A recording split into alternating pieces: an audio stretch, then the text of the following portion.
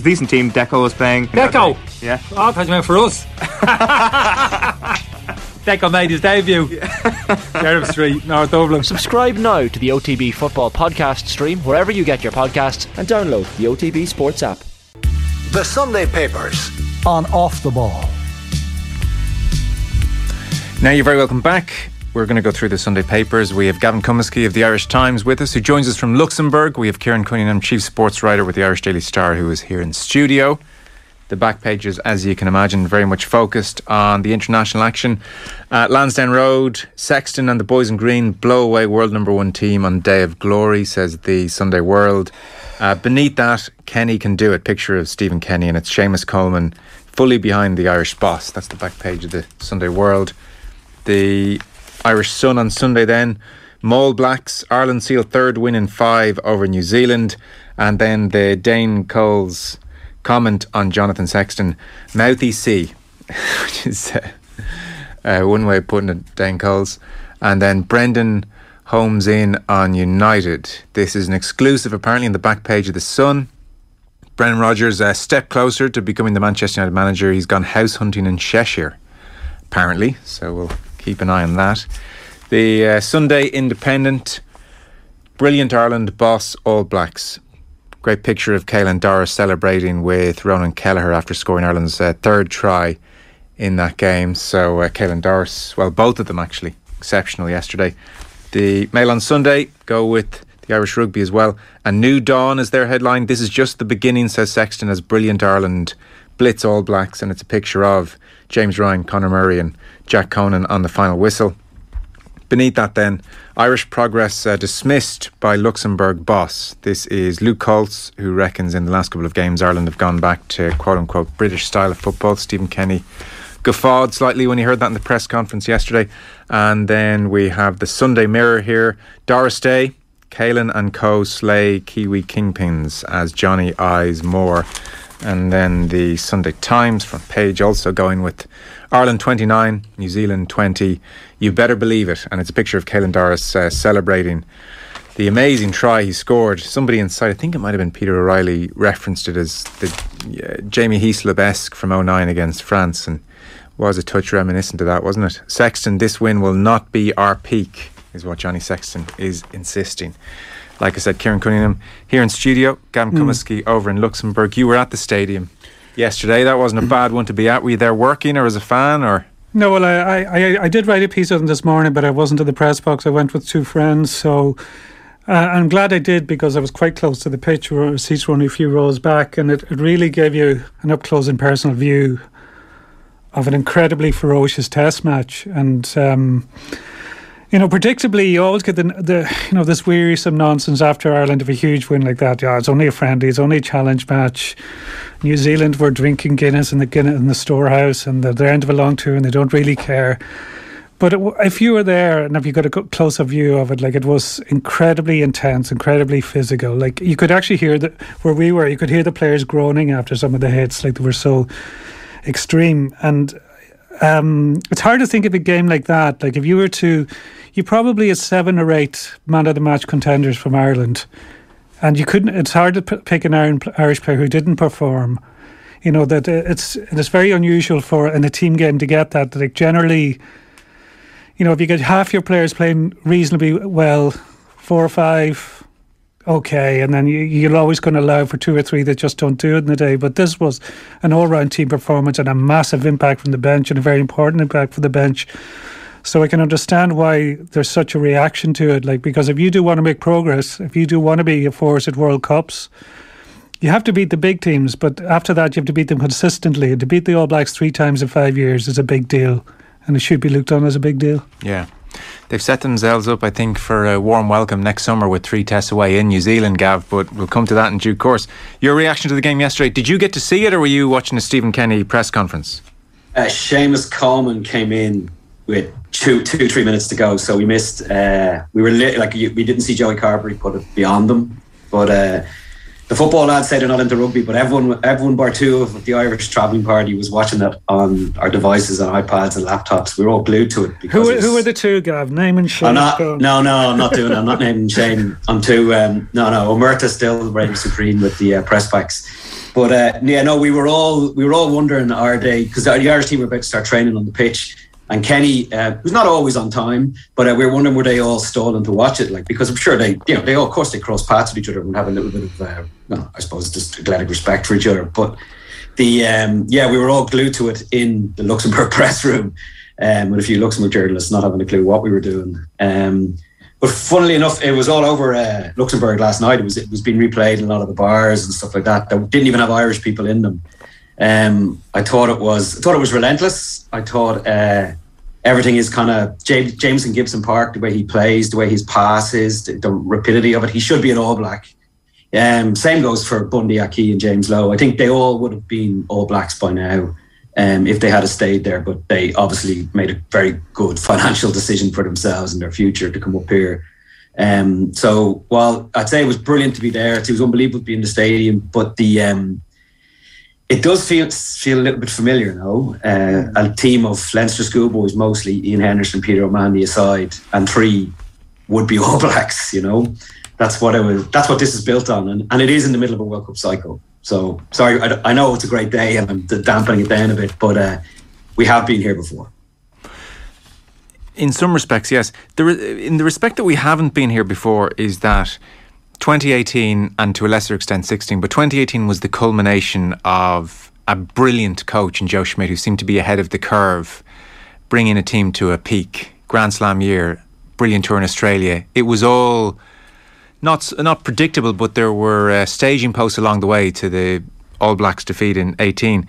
This one, to an extent, Gav, I would say, has come not quite out of nowhere, because there was the England win and there was the promise of last week in a sense of things beginning to turn. But you go back to mid-Six Nations just this very year and Andy Farrell was under pressure. So it's been a really quick about turn, I would say. Yeah, Mike Catt has every right to feel smug after the way he was kind of treated when the backline wasn't firing. What's happened is, and this is the thing that Irish rugby have needed to do forever, is they've just picked up a team of, the pack is just athletes. Everyone in that pack is a back rower. And that was the thing that Irish rugby always needed to do. And all the best Irish rugby teams had that. Kelleher was a back row until he was a teenager. He was switched in. I thought he was immense. He's got Dan Sheehan coming in after him. So that's how Ireland are going to play. That's how Ireland have been trying to play on and off for years anyway, where just a bunch of athletes, and you just, the most encouraging thing going into the future is it wasn't about individuals. Every time New Zealand scored, Ireland came back at them harder, which used to always be the other way around when you play against the Springboks, Australia or New Zealand. Ireland would score against them and then they'd rip into you and get 2 scores back. It was the other way around. And you never felt like New Zealand were going to win the game. Like the Will Jordan bit of magic aside, still straight away Ireland were back up in them and just played them off the pitch athletically and physically to a certain extent. And again, I sound like I'm so negative, but this New Zealand team has to be exhausted. If you look at what they've effectively been in a bubble for 14 months.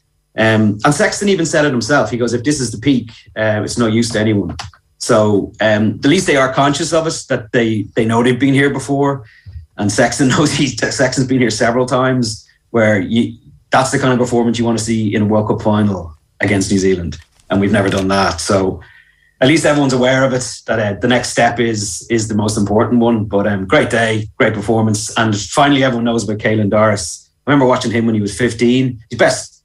And he was playing like under 18s for Blackrock in Schools Cup. And it was like a Nick Timoney team. It was a team where 9 lads ended up going professional. And he was the best player in 4th year in school on a team of 18-year-olds when he was only 15. And he was you could see the man strength in him. And you can see that yesterday. He doesn't look like an Irish player, He's got that Stephen Ferris almost strength, which is hugely encouraging. Yeah. So the front page of the Sunday Independent, for instance, Johnny Sexton, if this is the peak, it's no good for anybody. There's definitely room for improvement individually.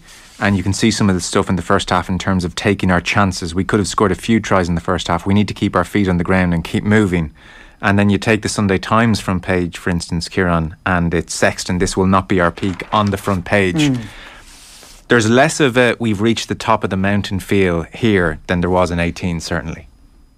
Yeah, but I'm not sure. I'd need to go back and check. I'm not sure if the players ever came out and said at the time, we're here in 2018. I felt there was more of a, we've finally beaten the All Blacks on home soil. Right. Okay. Yeah. We've done it. We've climbed the mountain to a degree.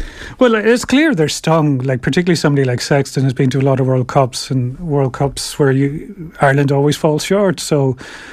Nobody within the Irish camp needs to be told that the World Cup record is dismal. They've been hyped up so often and so much that it's going to hang over them until they breach that. But you still, the series in New Zealand next year when you play them 3 times, that's going to be really telling because it's very different circumstances. It's going to be a fresher New Zealand on home soil, and it's a really different challenge. But that was such a strange game yesterday that, Ireland were 10-5 down at half-time after being playing extraordinarily well. But they were just, New Zealand just showed, even in the state they were in, how clinical they are. Like I think they had 4 try-scoring chances, scored 2, had 1 disallowed. Yeah. They were far more clinical than Ireland. Ireland butchered quite a few. But just the whole occasion, there was a brilliant atmosphere. Partly because it's the first really big game at the Aviva with a full house since the first lockdown, and there was a release, of emotion because of that. I think, and even though it dragged on like all games do now, it was over 2 hours. But this time we're more tolerant of the delays. I think because it was a completely gripping game, but. Clearly, there's a bigger picture. There always is a bigger picture because of Ireland's World Cup record. But I think they're setting the right tone straight away, as you say, like Sexton and Andy Farrell said. Like nobody wants to get carried away with this. You have to back it up. So to give a sense of some of the coverage, Peter O'Reilly in the Sunday Times, Ireland's magical night. It was Peter O'Reilly who did described Caelan Doris scoring a try for the ages reminiscent of Heaslop's charge against France in 2009. He notes as well the All Blacks made a surprising number of errors and looked spooked by Ireland's energy at times. Ireland had 70% roughly of territory and possession in the first half, yet New Zealand led 10-5, and Ireland were giving away more penalties as well, 7 in the first half compared to New Zealand's 4. New Zealand's defensive resilience was the story of the first half. On 5 or 6 occasions they were camped on their own try line but held Ireland out with a combination of grit and wit. They had just 2 opportunities to score and took one of them, an impressive strike rate, and that was the worry at half time.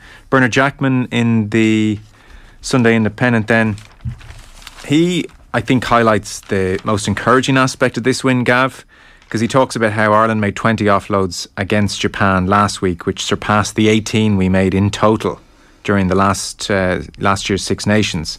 But he said, our first attack yesterday showed that this team was going to take the game to New Zealand. We found the 1-3-2-2 shape that Mike Catt has built perfectly. With some good passing and decoy lines from our forward pods, we shortened their defensive line enough to allow Gary Ringrose put Jack Conan and Andrew Conway away down the right-hand side. The next phase saw James Lowe at first receiver, Sexton as second playmaker. We quickly moved the ball to midfield where Tyke Furlong punched another hole. The structure and skill set gives you the chance to play heads-up rugby, and this win will give us the flagship win that elite players sometimes need to really buy in and believe. And that is, I think, the most encouraging aspect. This was not reactive in any way. This was Ireland on the front foot, playing rugby on their terms, the way they wanted to play it, and taking risks. I mean, throwing those offloads, and at times the offloads didn't work, and at times it resulted in turnovers, and they kept throwing them, and I don't really remember an Irish team doing that. Yeah, no, Bernard Jackman writes a good column, and he gives credit to the enormous influence of New Zealand coaches all the way down through the history of Irish rugby. The key thing is, and you touched on it there, and Andy Farrell said it openly, that our wingers they basically have freedom to roam, and you no better to pair than Lowe and Andrew Conway to do that.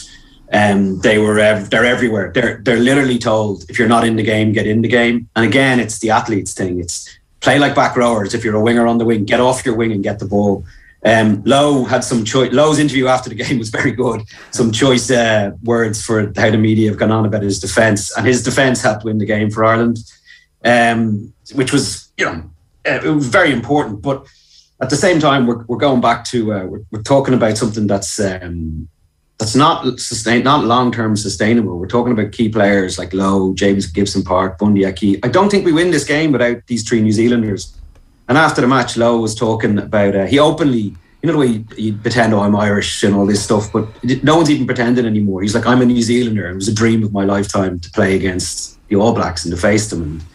And I thought that was quite telling, because there's no more James Lowe's, James Gibson Parks and Bundy Keys. They're gone now. That's over.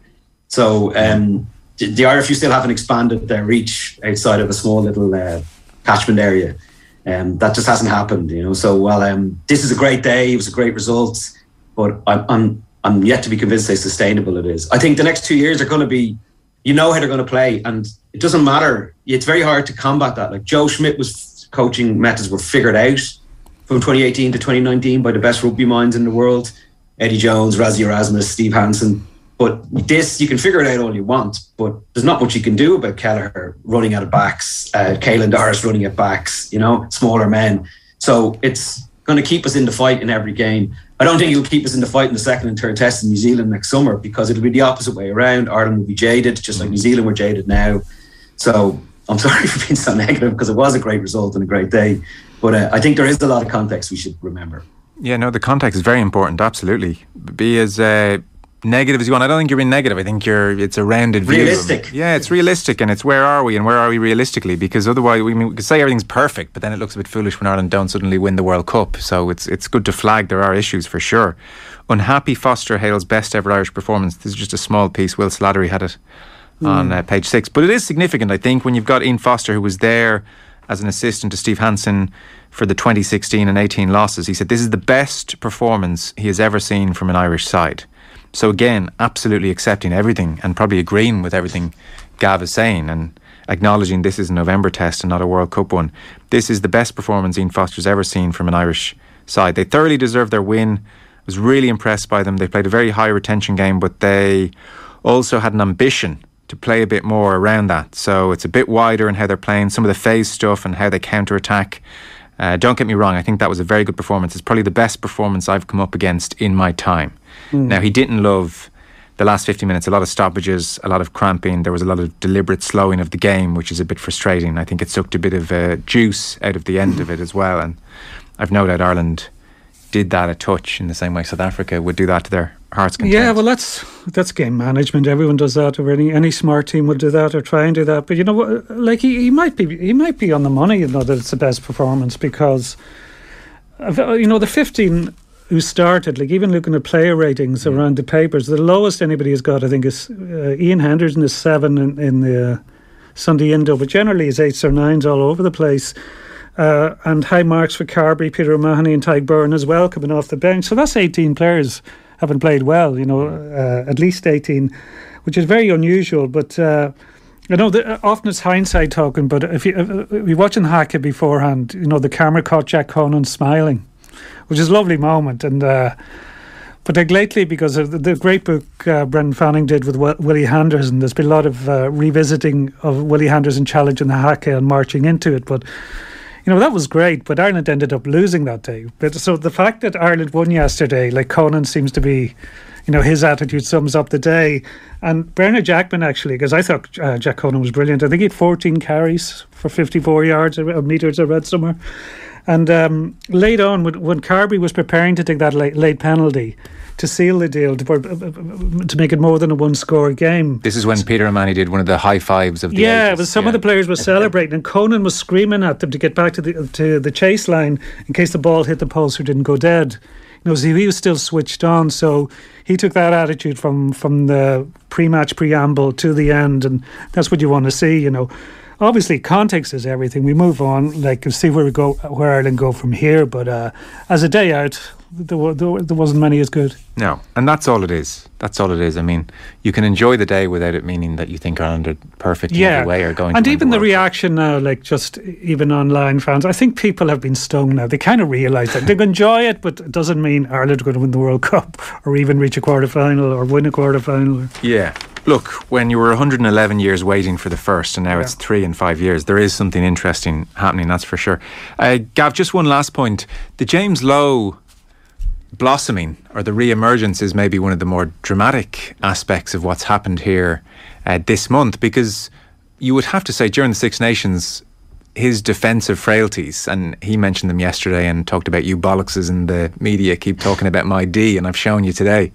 But his frailties looked very severe, and it seemed, I'd say, as we departed the Six Nations scene this year, that was potentially the end of James Lowe. And pitches up against Japan, he's great all action. There are worries about his defence, obviously, but Andy Farrell sticks with him and puts him in for the All Blacks game. It's not like in the United Rugby Championship we've seen him tested all that much. I wonder, like, has Farrell been working with him behind the scenes? Have Leinster been really focusing on this area? Because that really caught a lot of people unawares, I think, the low November. Well, Stuart Lancaster said it from day one with James Lowe. This is going to be a really important player to us, but I have a lot of work to do with him on his defensive positioning. So that's a couple of years. That's before he was even qualified. Andy Farrell said it just after the Japan game, I think. He goes, yeah, we had some hard words with him after the Six Nations, because it's kind of a lack of concentration more than anything else. I think just my interpretation of it was when he didn't cover back for 2 tries. It happened in 2 different games last season. And in any other era, like the New Zealand guy over on residency, he's an easy guy to drop. So the man management by Andy Farrell is to be admired. And also the guy himself. I'd say James Lowe wanted to play against the All Blacks more than he's ever wanted to do anything in his life. So imagine what he did. He definitely has work behind the scenes. The way he came in off his line to make that man and ball tackle, if he gets that wrong, Ireland lose the match in the 75th minute or whatever it was. Yeah, on Ioana, yeah. So all credit, loads of credit to him. And not many people could finish his try like he did. But yeah, I thought he was done. I thought that was the end of him in an Ireland jersey. I thought that other lads deserved it more or wanted it more. But that's wrong. He proved us all wrong.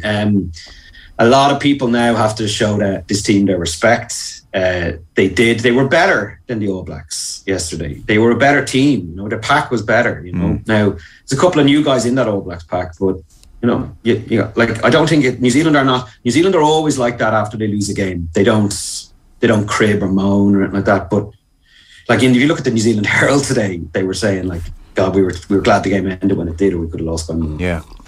We'll take a short break. That is the voice of Gavin Cummiskey over in Luxembourg. He's covering the Irish game for the Irish Times. We have Kieran Cunningham here in studio. Loads more to talk about, and we'll do that in just a few moments. The Sunday Papers on Off the Ball.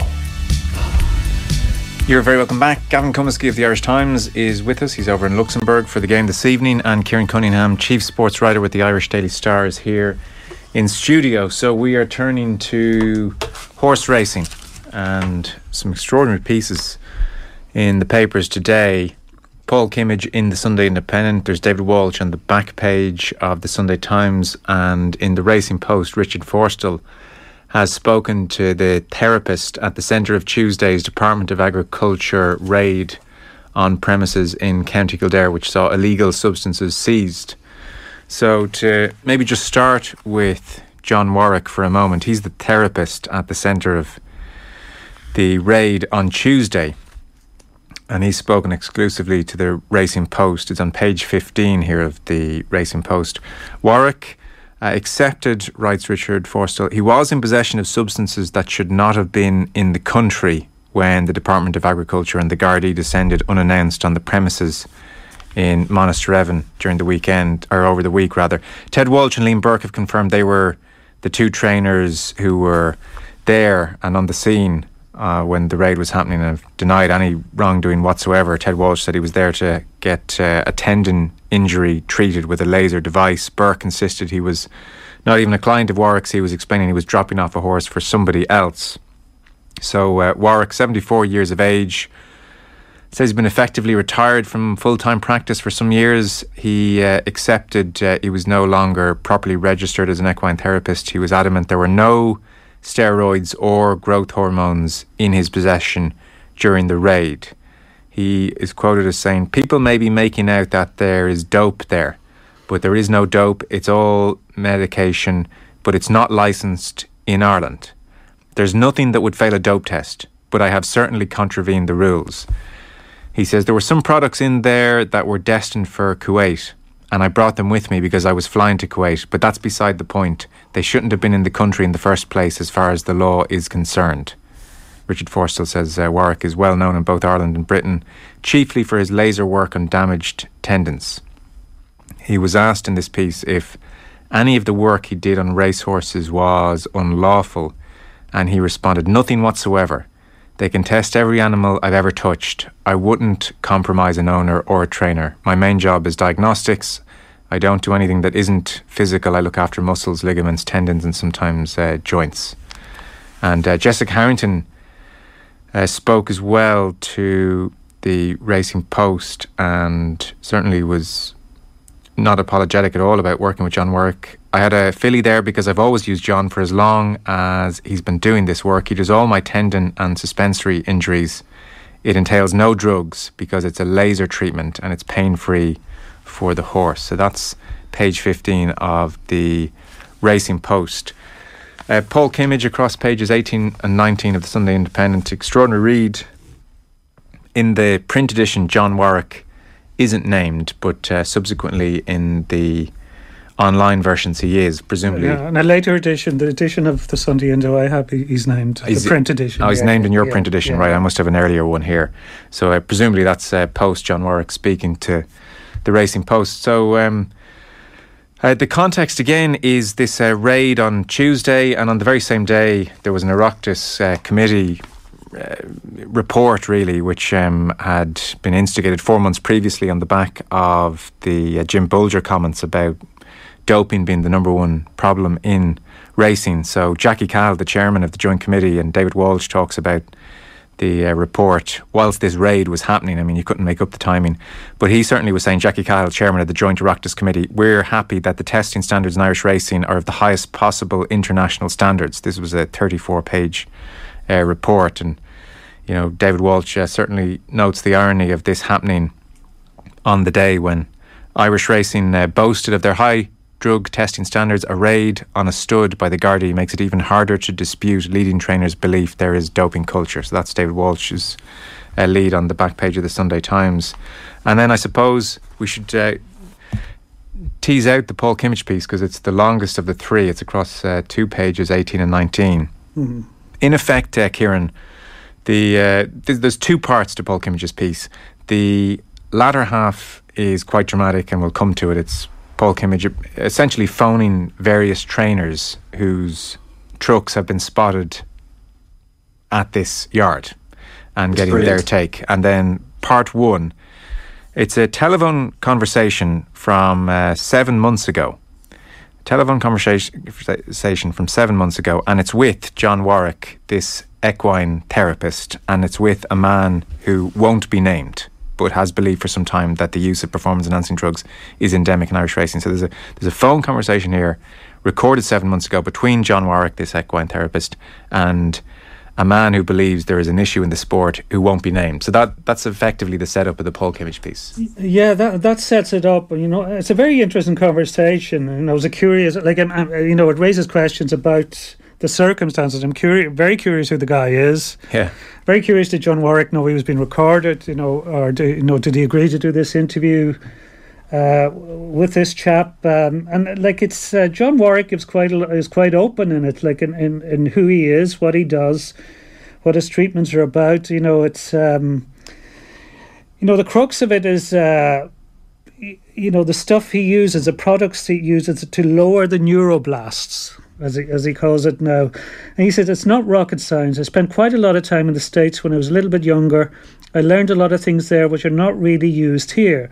They have products that we don't have, can't have, are not supposed to have, whatever you want to call it. But I like horses, and if I can help them, you will, you know. And there's a product that can help you in that respect. The unnamed man asks him, but is it legal, or are you saying it's not a licensed product, that is not legal in the UK? Warwick says it's totally legal and passes all dope tests. Whether it's legal to use it in the UK is another story. But it's not illegal to have, and it doesn't fail any dope tests. And there does seem to be contradictions in this, like, because he says earlier, the products we don't have, can't have, are not supposed to have. And you know, it says it's totally legal. Whether it's legal to use it in the UK is another story. So I'm quite confused with that, but it goes on then. Well, could I just jump in there for a second? We'll just tease out part 1 of this for a moment, and we'll get into the trainers then. So as you said, this conversation, it seems Warwick is very open. He talks about his career a little bit. So it's about a full page of the Sunday Independent. Talks about how he lives in Scotland now. He's in his 70s and he comes back to Ireland routinely and uses this yard in Monasterevin. He says he's out the door busy, non-stop, treating lots of people. It seems he's a real specialist in tendon injuries. So and look, on the face of it, initially he talks about how it's about identifying the problem and how he hates steroids and doesn't use them. It's about treating the problem through movement, and that all sounds absolutely kosher and very progressive.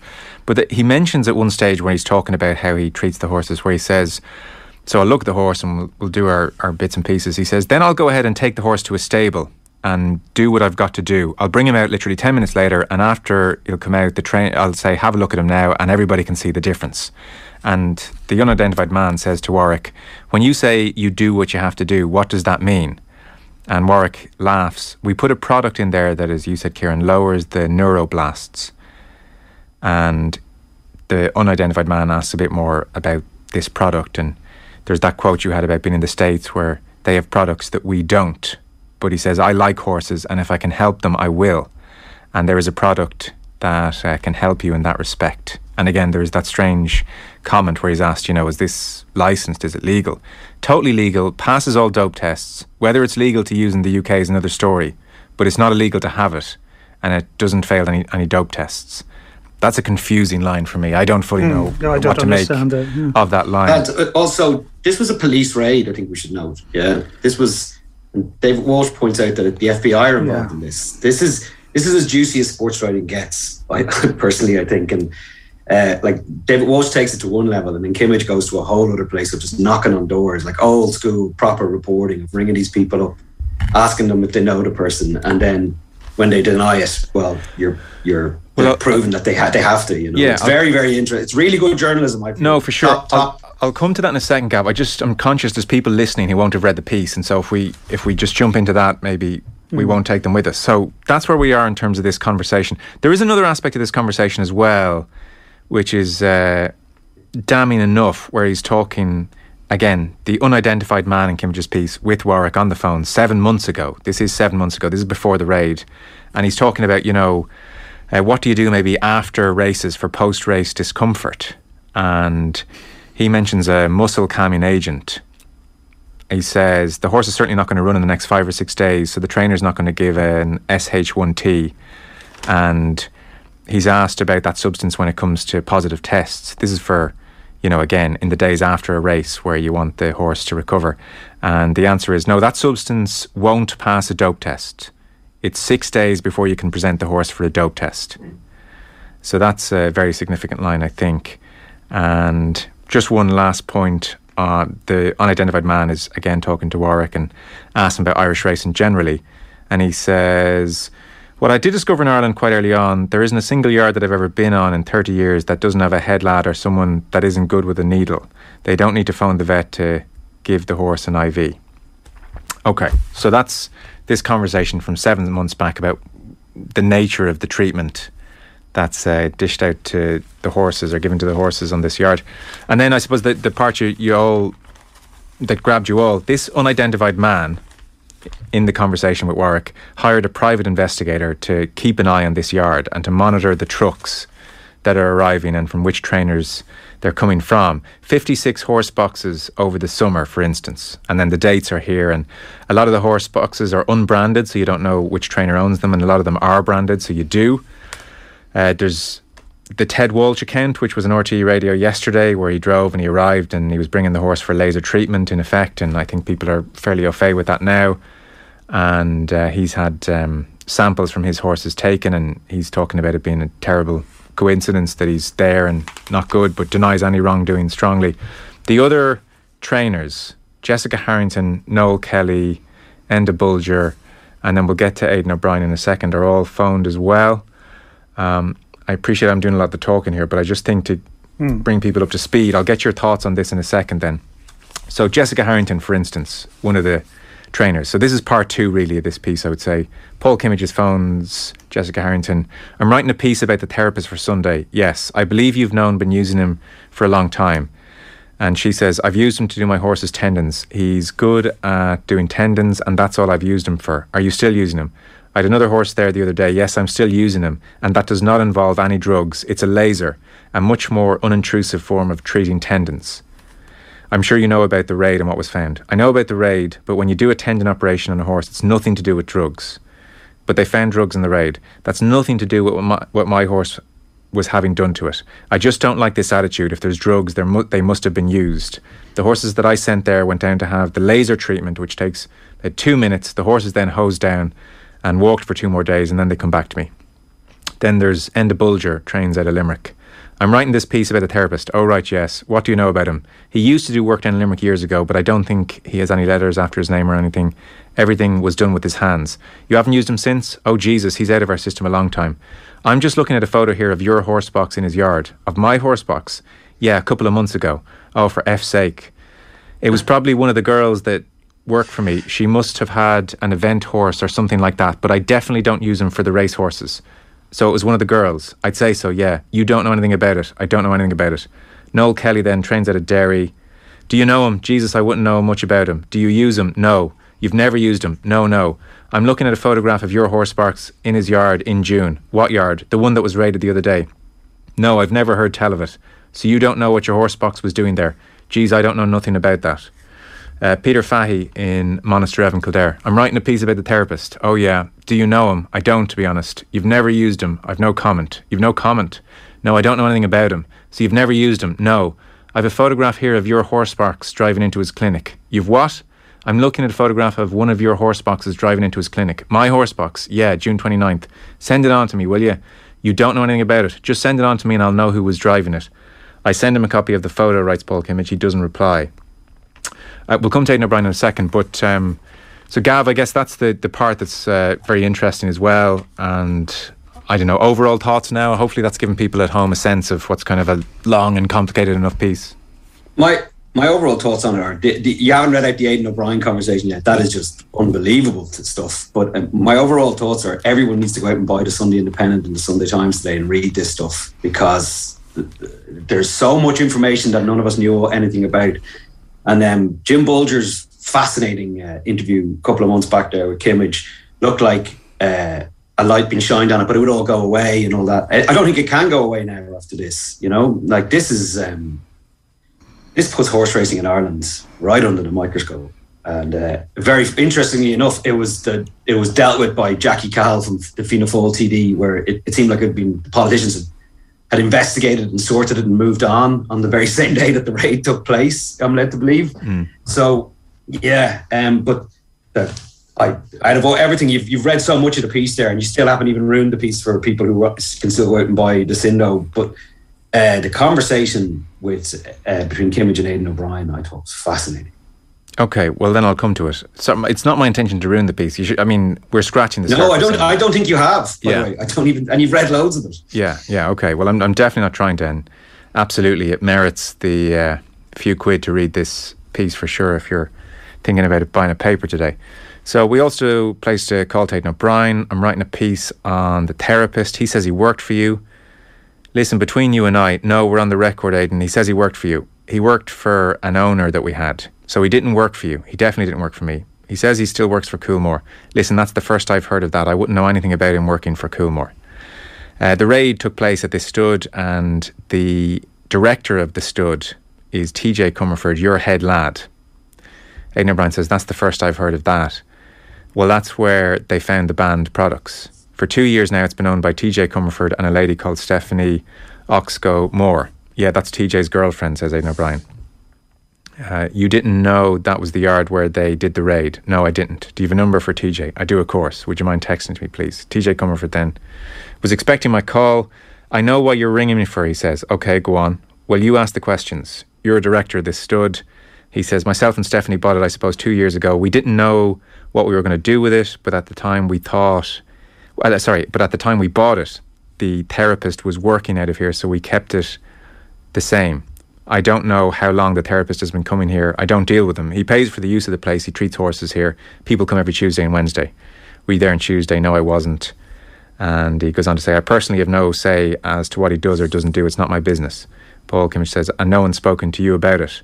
He says no. Although I suppose if authorities were planning a raid, they were not necessarily going to let everybody know they were coming. I suspect they may talk to him in due course. But this is an ongoing investigation, and there are still a bunch of things here, Kieran, we don't know. You know, like the conversation between the unnamed man who has his suspicions recorded 7 months ago with John Warwick. It's hard to make sense of lines like, it's totally legal and passes all dope tests. Whether it's legal to use in the UK is another story, but it's not illegal to have, and it doesn't fail any dope tests. Yeah. For instance. Yeah. That's not to say more questions here are absolutely not required. Like obviously we don't know who this man is, but reading between the lines, it seems to me it's somebody involved in the racing industry. The fact that it went to the length of hiring a private investigator to look into this, like I get the impression from this that this unidentified man is somebody who's within the industry and doing things the way he feels they should be done, that there's other people that are bending the rules. So he's decided to take it upon himself to look into this. The interviews with the various racing people whose horse boxes were identified in the yard, there's no great clarity there. They all raise more questions. They all seem nobody knows anything, Kieran. No. Like nobody has a clue. No, like it strikes me because like Paul Kimmage has been looking into the story for quite a while. And I would say when they got the calls and they said, this is Paul Kimmage, I'm looking at it, I would say they were on guard straight away. They were probably pretty defensive. And they don't give much away, but they do make you want to know more. And like David Walsh in the third last paragraph has a line, one source has told me there's a belief within the investigation that when the products taken from the yard are analysed, the story will become even bigger. So I think it's very damaging for racing, all this come out over the last year, particularly the claims Jim Bolger made. There was a defensiveness from a fair few within the industry and within the racing media. But David Walsh and Paul Kimmage are probably the two journalists who've driven the story more than anything. And it does, like the tone of coverage around racing is generally very celebratory. There's always, with the greatness of the jockeys and the trainers and how important it is in providing employment in Ireland, etc. And those things are all true. But it's clear as well that there's a murky side to Irish racing. And there's a lot of questions need to be asked, and that there aren't very many convincing answers coming out of racing, I don't think. David Walsh's piece says, and so I'm suspecting this is obviously the same person that is the unnamed person in Paul Kimmage's piece, because in David Walsh's piece he says, intelligence has been provided to the authorities by someone who had, over a number of weeks, monitored the flow of equine traffic to the clinic. From the names on the horse boxes and the amount of traffic in and out of the stud, it was clear that many believed in the man's methods. So that tallies with the unnamed man in Paul Kimmage's piece who hired the private investigator. And then you would think Gavin handed over that information to the authorities who then conducted the raid. That, it seems, is how we got here. Yeah.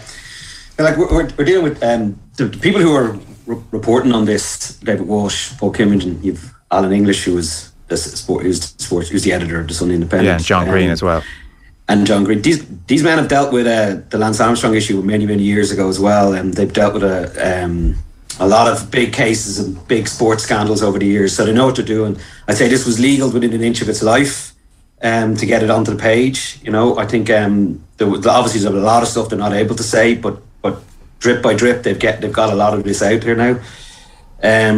I am fascinated to see what the reaction is now from all the naysayers in the industry who threw their arms up in the air after the Bolger Kimmage interview, to see what happens next. It's going to be very hard to sweep this away. It's going to be very hard to get rid of this, because a lot of investment and time, and I wouldn't say this is cheap, a lot of good, really slow forensic journalism has been done here to get these pieces onto the page. And I don't know if it's just me, but are all the Sunday papers excellent? Is this one of the really good Sunday? It just seems like the Mail on Sunday, the Sunday Times, and the Sunday Indo are right on it this weekend. Yeah, well, I mean, certainly these pieces are credible. Yeah. This is the kind of stuff that you bring to journalism school. I thought this was excellent. Really. I read it all last night, and kind of had to this morning when I was having breakfast, I had to go again, because it's pinch me stuff. Like it's It's really showing what's going on there, you know. And all these people who are on the ground, they don't know what's going on. They have no idea that why their horses are involved in this. Fascinating, isn't it?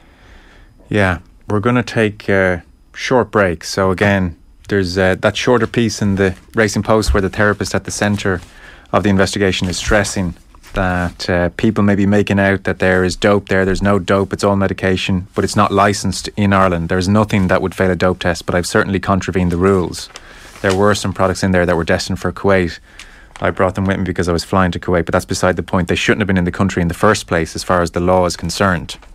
So even to have John Warwick speaking out publicly in the Racing Post there is very significant, and he's stressing, asked if any of the work he did on race horses was unlawful. He responded, nothing whatsoever. They can test every animal I ever touched. I wouldn't compromise an owner or a trainer, is very much his stance on the matter. We'll take a short break. We're back with more from Kieran Cunningham and Gavin Cummiskey in just a moment. The Sunday Papers on Off the Ball. Now you're very welcome back. Gavin Cummiskey of the Irish Times is with us. Kieran Cunningham, chief sports writer with the Irish Daily Star, here as well.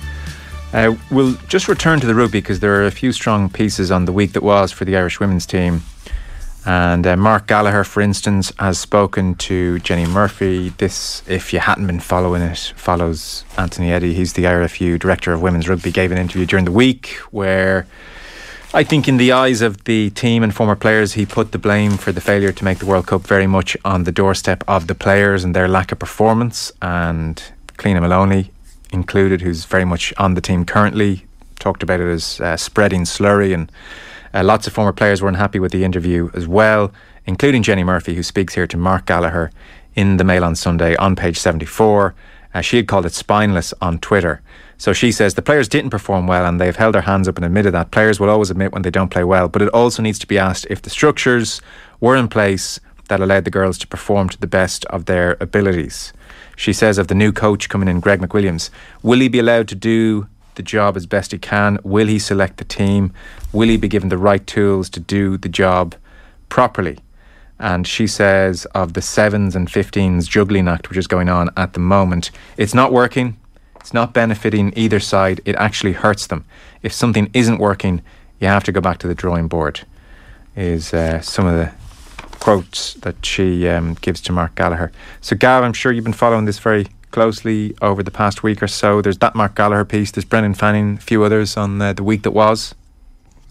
Yeah, that's incredibly brave and courageous by Jenny Murphy. She's still the Leinster number 8, you know that, in the Interpros. And if it wasn't for injuries and her views, or telling the truth about what's happening behind the scenes, I think she'd be closing in on 100 caps as opposed to 20 odd by now.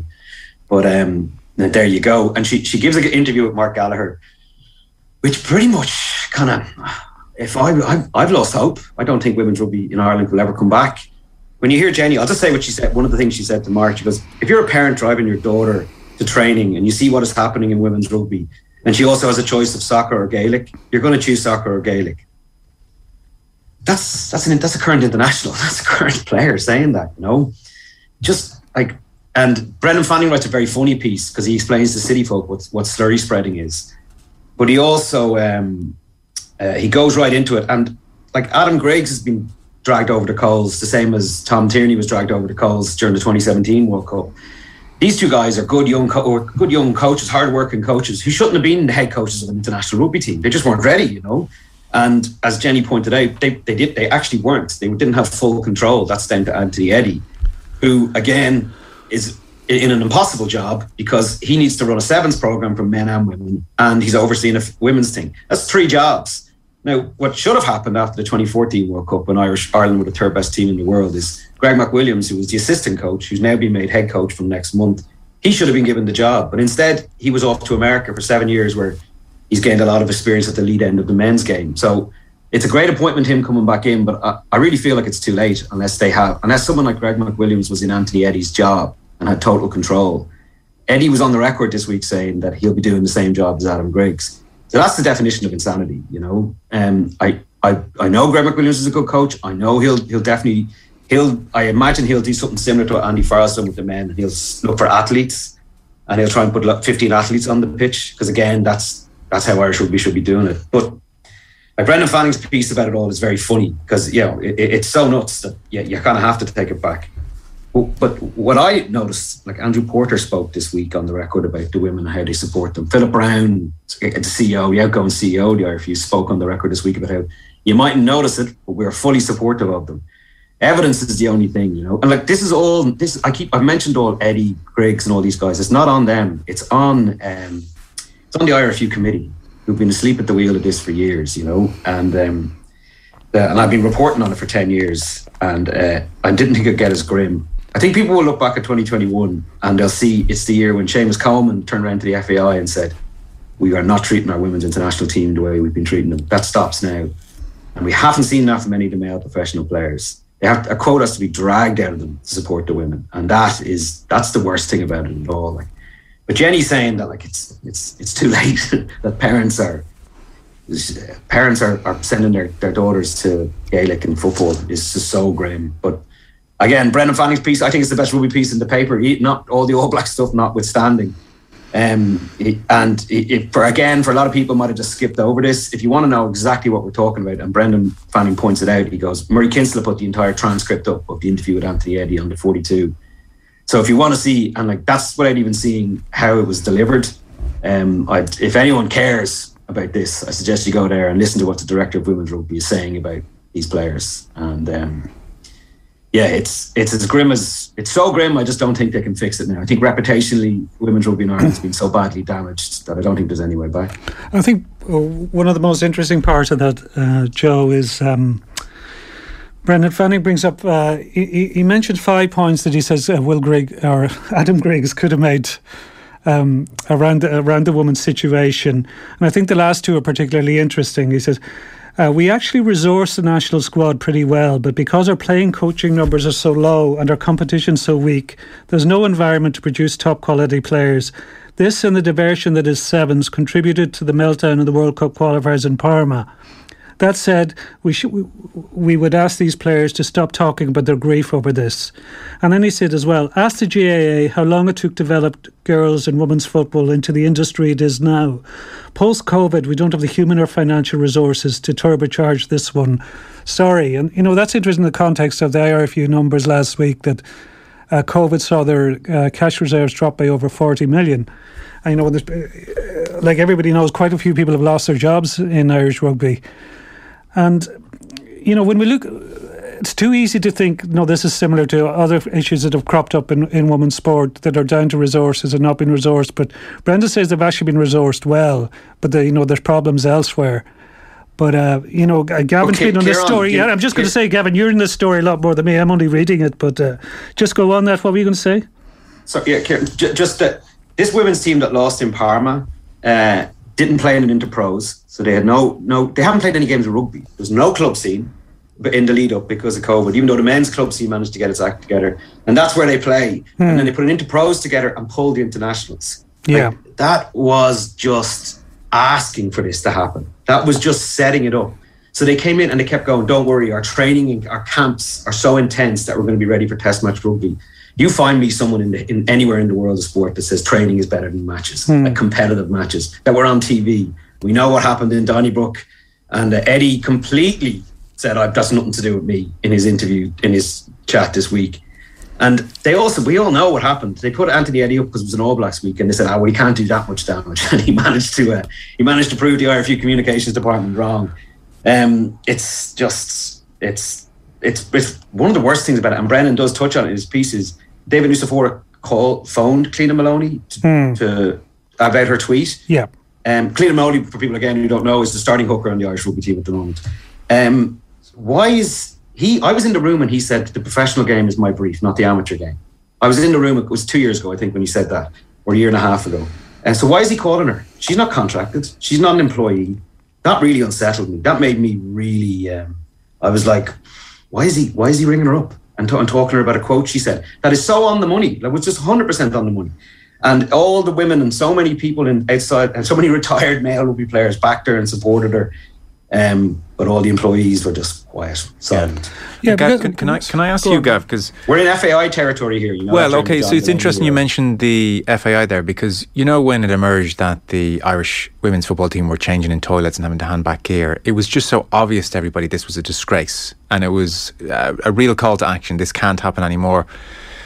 On the charge against the IRFU, so I understand Jenny Murphy's point that the mixing of the 7s and the 15s hasn't quite worked, and to continue down that route is a bad idea. Now, Anthony Eddy argued other countries are doing it, so maybe there is a point of debate there. I don't know. The results would suggest Jenny Murphy has a point, but there is, yeah. Joe. So say there's a debate there, and look, I doubt Anthony Eddy came in here and said, if we sort of focus on the 7s, we can ruin both of them. So to be fair to him, they've obviously felt there's a way here to use players across both. What is the great charge against the RFU since 2014?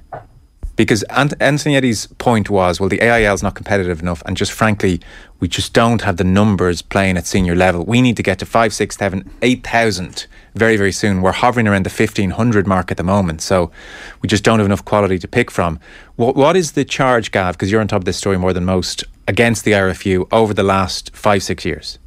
They put the wrong people in the jobs. They put Anthony Eddy overseeing the women's 15 aside when his brief should have just been 7s. I don't even think he knew he was going to be taking over the women's 15s when he came in. He came in as a professional director of rugby, nothing to do with amateur. I think he was saddled with that. Okay. I don't think Tom Tierney was the right man to replace Philip Doyle and Greg McWilliams after 2014, and I certainly don't think Adam Griggs. These are, again, I don't like dragging their names into it, because these are good young coaches who need to have a future in the game. You could argue as well, but they were not the men for the job. Fair enough, but you could argue the fact they've gone to McWilliams now is a very positive move and well-intentioned. I doubt any organisation appoints the wrong coach. It does happen sometimes. Look, there's a picture. Lynn Cantwell, who's the director of women's rugby in South Africa for the women's Springboks, right?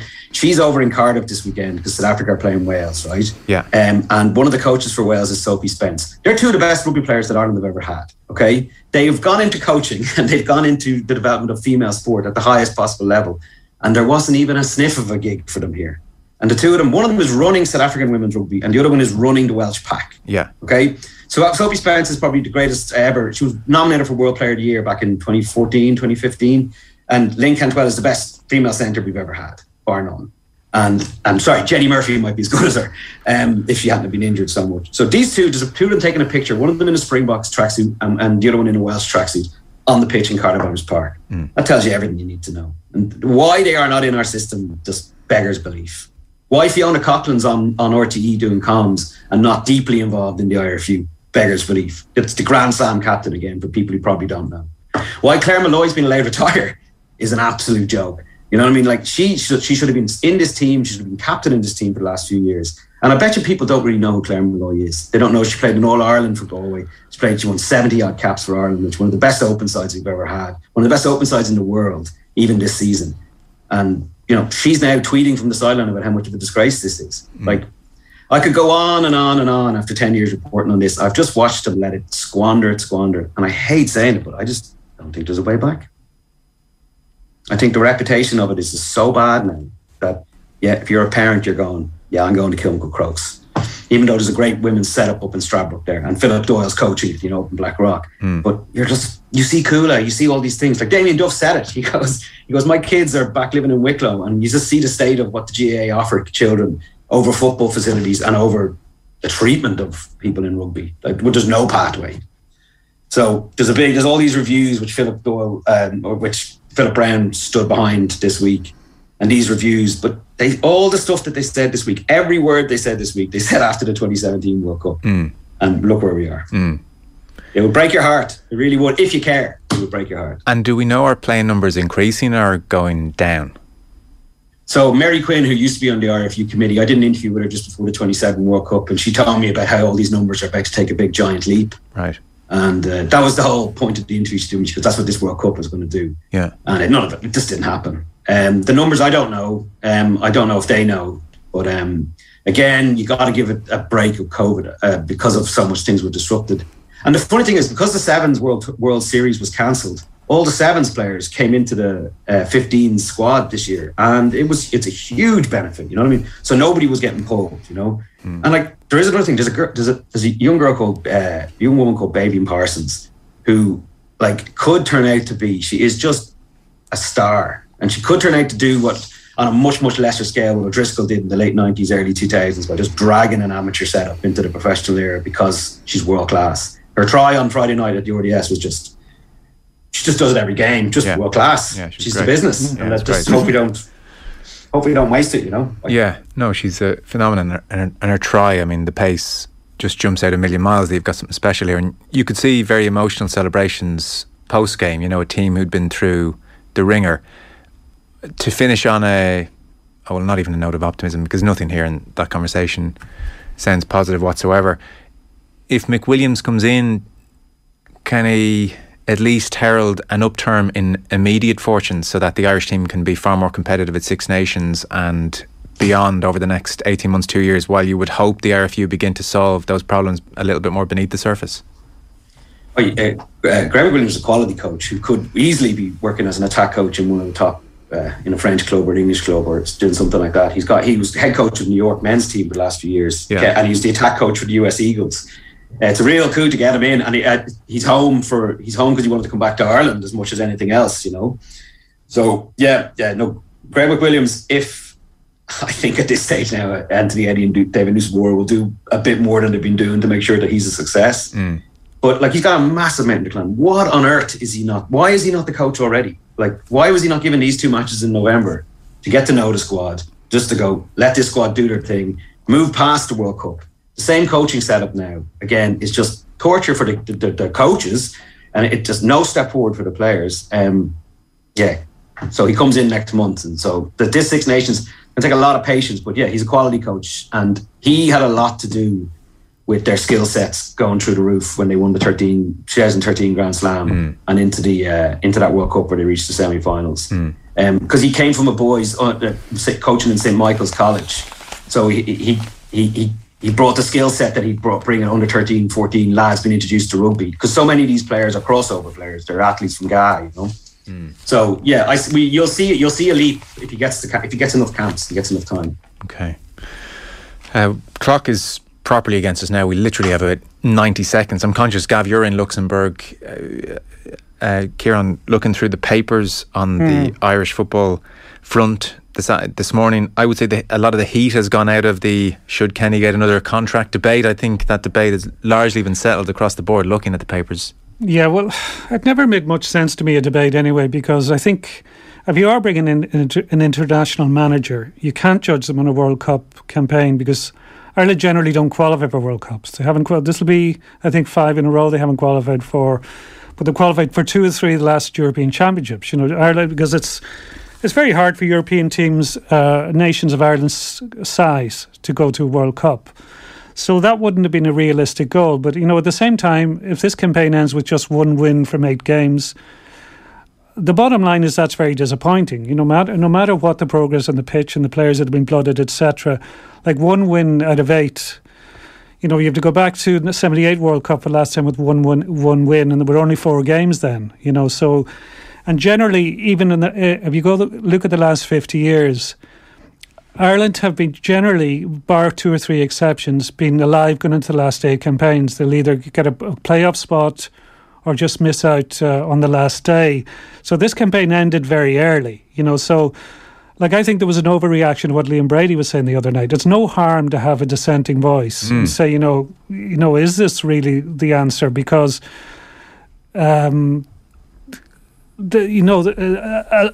just based on results, it's been pretty dismal. You know, so I thought as well, it's a fair enough thing to say. And by the way, I think Kenny should get another contract, but it's fair enough at the same time for Brady to say, well, there's still a whole bunch of games left. Well, we don't even need to make a decision right now. No, we've made decisions on managers before we're trying to be prompt, and it didn't do us any good. Let's just let it all play out and then make the appropriate decision. I don't understand the pressure to give a contract now. No, and it's been brought up, like, there's been, you know, it's been a push, you know, to for him to be given it 2 or 3 games ago even. Like, everybody has been pushing for him to be nailed down. Like, he probably should have been given a contract for 2 campaigns at the start. Yeah, maybe. To get rid of this kind of stuff, because it's become, you know, I know the phrase keeps being brought up that is every game seems to be a referendum on Stephen Kenny, but it's no less true. Yes. Because, like, we're all sick of talking about it. Like, I think he's done enough. There's been enough improvement.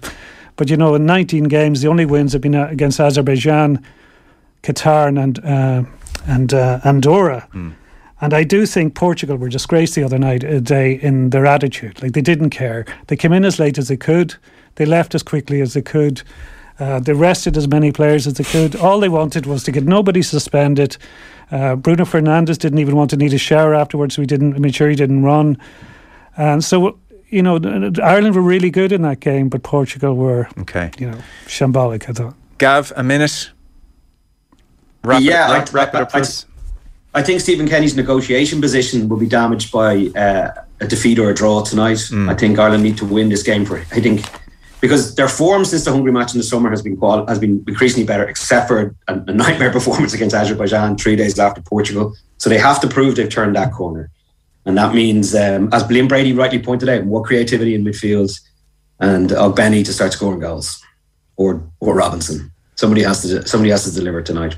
Yeah, I went so late there. I'd now somehow bought myself 2 minutes because we don't have time for a clip that I was going to play after the break. These are just the machinations behind the scenes. And what would you say about the press conference last night? All fairly relaxed. Kenny relaxed, nothing out of the ordinary. Yeah, Kenny's been there's a real feel that he's comfortable in the position now for the last couple of weeks. Luke Holtz had a real pot at the Irish media. I don't think he's been watching the games. The Luxembourg coach, he turned around and he said that it's gone back to what they've been doing for 100 years, long balls, high pressing, aggressiveness, such British. a strange comment to make. I thought he was half messing. I really thought because there was a lot of translation and messing and all that. I think he might have been just stirring the pot. Kenny came in and just guffawed at it. Yeah. But the only reason why there was long balls was direct balls, because Benny was destroying Danilo and treating him like all the League One fullbacks he's been wiping out this season.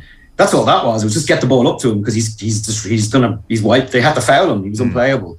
But Luxembourg, they stirred the pot. They firmly believe that they're a better team. They think, even though they've been shocking against Serbia and Portugal. So it's a big result. Again, I think Ireland will perform. They just need to maybe Adam Eda will come on and score. I don't know. Another little step needs to happen, Yeah. But the team looked nice, trim, good shape, training last night. Yeah, they do, but I watched Wales and Belarus last night, and you can just see how much everybody else is improving too. Like, as I did think of Wales the last few years really as Gareth Bale carries them, and he's still there, still playing very well. But a lot of the younger players, there's some really good young players there. So, even though Ireland are progressing, everybody else is doing the work too. The bar's been raised all the time. Look, everyone, just count your blessings that on a Saturday night you weren't watching Wales, Belarus. Kieran Cunningham, chief sports writer with the Irish Daily Star, living your best life out there. And Gavin Cummiskey over in Luxembourg. Gav, enjoy the game. Thanks so much for making the effort over there to read the papers for us. Enjoy. No worries. Cheers. Thanks, The Sunday Papers on Off the Ball.